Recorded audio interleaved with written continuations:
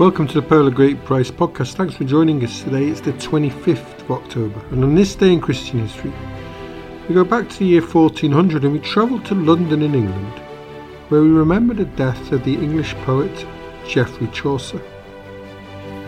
Considered to be the father of English literature by some, and others the father of English poetry. His influential Canterbury Tales popularised the use of English as opposed to French, Italian or Latin, which were widespread in literary circles at the time. He wasn't the first to write a major literary work in English, but the widespread interest and the uptake of the Canterbury Tales was significant.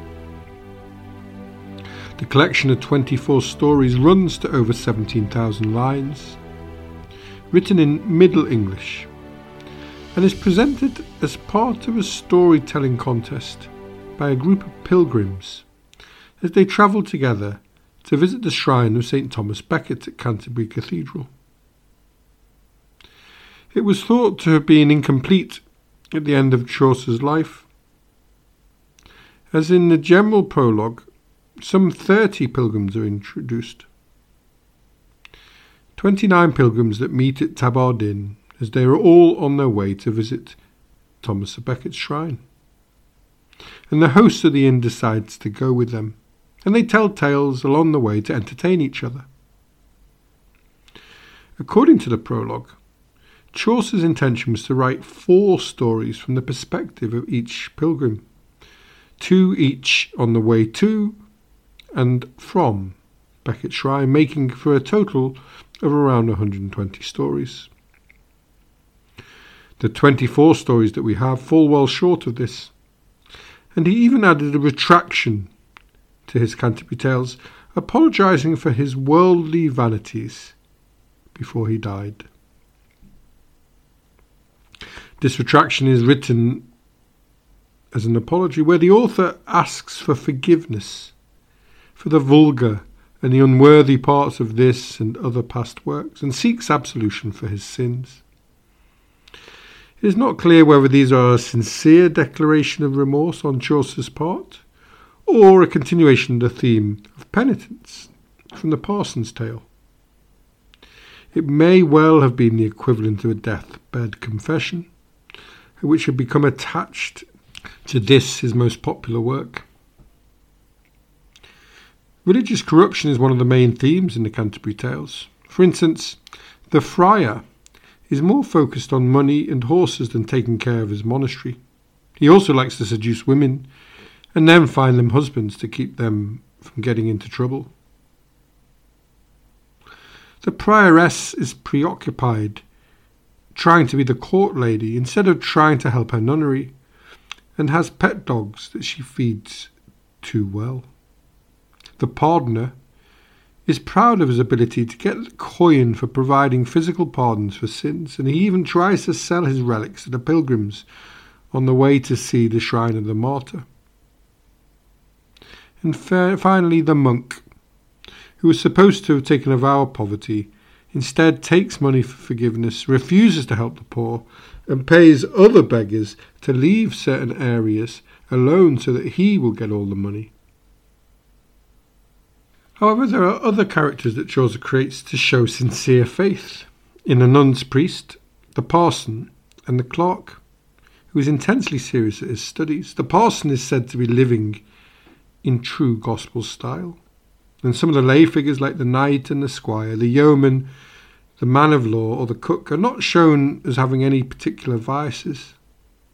But only the ploughman, who is the parson's brother, is presented as living a particularly Christian life. A nostalgic view of the early church as unified, simple and clear in its purpose is presented in the second nun's retelling of the legend of Saint Cecilia.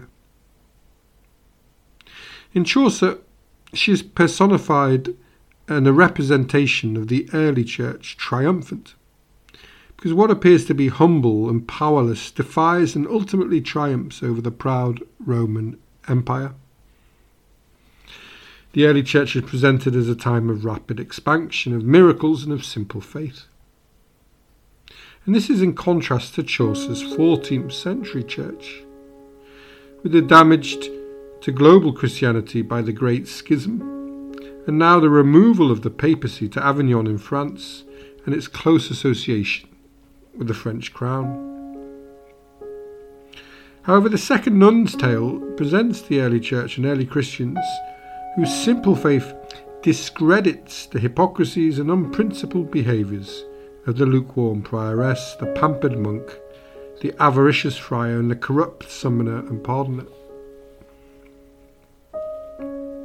Chaucer's life was spent in elite court circles, where he worked as a courtier, a diplomat, and a civil servant, as well as working for the king as the clerk of king's works. This might explain some of his world-weary and cynical perspective. And Chaucer had been captured in France during the siege of Rheims.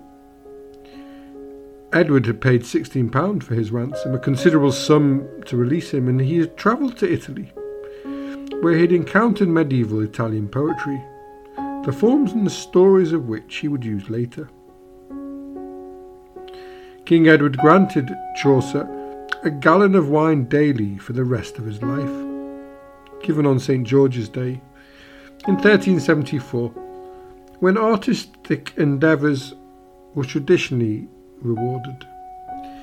He obtained a very substantial job of control of the customs of the port of London, which he continued for 12 years, where most of his famous writing was produced.